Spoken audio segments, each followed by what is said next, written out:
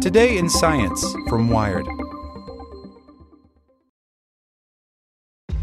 This episode is brought to you by ShipStation. You know, some things take a lot of work, like sending little robots to far-off distant planets. And just as that's challenging, so too is running a successful e-commerce business, especially when there's so much to do. So I want to introduce you all to ShipStation. Now, I love using ShipStation because of its easy-to-use dashboard, which makes managing orders and printing labels a breeze and super smooth. Oh, and the customer service is just out of this world. It's exactly what you need to help grow your business. Sign up for your free 60-day trial at shipstation.com/technews. That's shipstation.com/technews. When you need mealtime inspiration, it's worth shopping Kroger, where you'll find over 30,000 mouth-watering choices that excite your inner foodie. And no matter what tasty choice you make, you'll enjoy our everyday low prices, plus extra ways to save, like digital coupons worth over $600 each week. You can also save up to $1 off per gallon at the pump with fuel points. More savings and more inspiring flavors make shopping Kroger worth it every time. Kroger, fresh for everyone. Fuel restrictions apply. A groundbreaking human brain cell atlas just dropped. The comprehensive collection of 21 studies attempts to map all the brain's cell types and offers hope of one day being able to trace brain diseases to their genetic roots. By Celia Ford.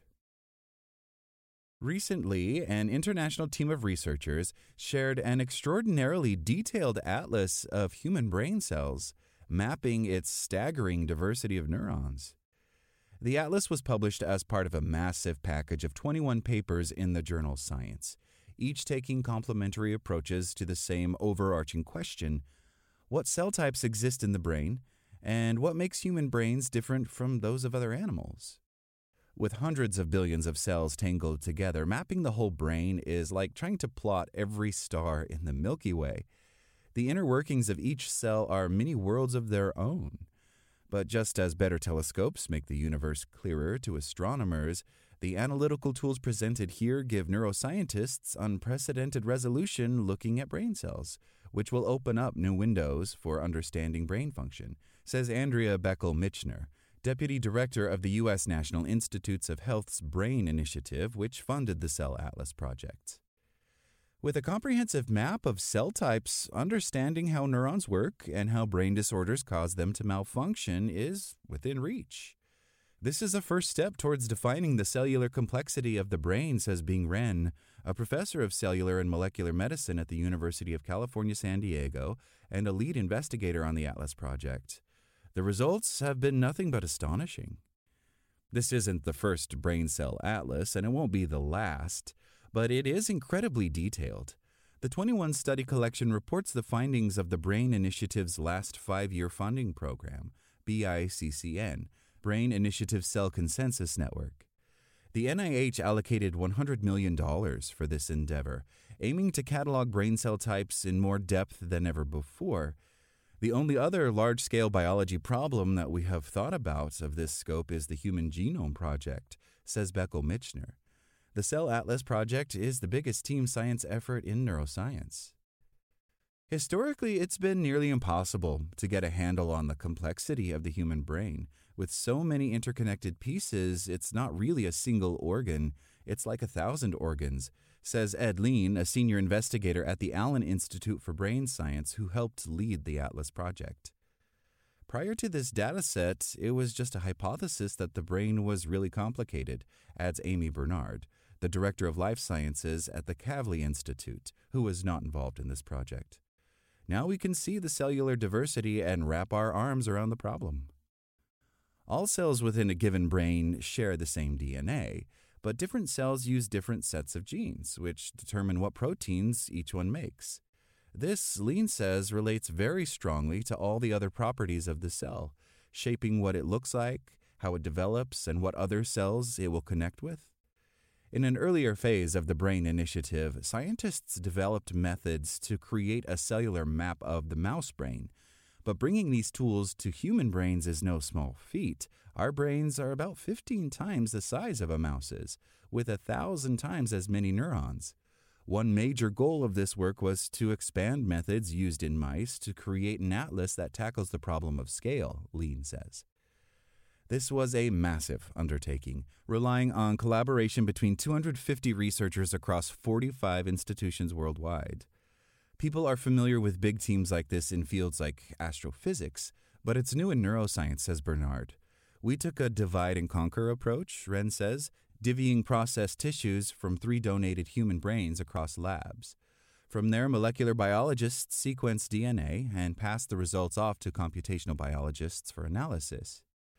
They identified over 100 distinct cell types across 42 different brain regions, far more than the team expected. They hope that by understanding the brain at this level of detail, they'll someday be able to trace brain diseases back to their genetic roots and find treatments that target them. This is the holy grail for human genetics research, says Jennifer Irwin, a molecular geneticist and neuroscientist at the Lieber Institute for Brain Development, who is not involved in this project.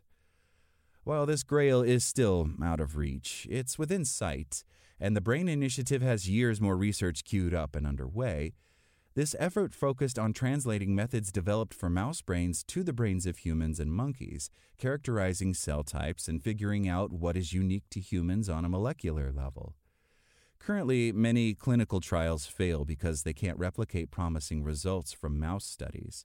With a more nuanced understanding of where the brains of mice and humans are alike and where they're not, scientists will be better equipped to predict whether a drug will fail in humans before getting too deep into testing. Future Brain Initiative programs plan to study neural diversity across humans, but the slate of projects recently published did not. Most of these studies analyzed tissue from the same 3 brains, all donated by neurotypical men of European ancestry.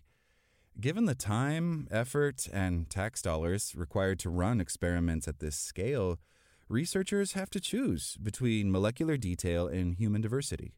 You can either go broad or you can go deep. You can't do both at the same time, Lean says. This data is going to be very important. Once data is published, it's not dead. It's there to be used, says Bernard. She believes that now that this massive atlas is online, funding should be funneled to people who want to dig into it, not just researchers who want to add to the pile. It should be sexy to rediscover things from old data, she says. Ren's team made their atlas of genetic switches publicly available, hoping that scientists will mine it to fuel drug discovery, basic science, and clinical research. These findings lay the groundwork for a new era of neuroscience, where finding personalized treatments for brain disorders is a little less impossible. Science is somewhat incremental, but people always want to advertise it as groundbreaking, Bernard says. This is both. Thanks for listening to Wired.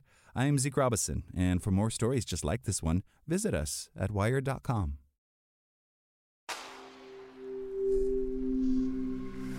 Spoken Layer. Want to learn how you can make smarter decisions with your money? Well, I've got the podcast for you. I'm Sean Piles, and I host NerdWallet's Smart Money Podcast. Our show features our team of nerds, personal finance experts in credit cards, banking, investing, and more. And they'll help you make the most of your money while cutting through the clutter and misinformation in today's world of personal finance. You'll get clarity on strategies to help you build your wealth, invest wisely, shop for financial products, and plan for major life events. Listen to NerdWallet's Smart Money Podcast wherever you get your podcasts.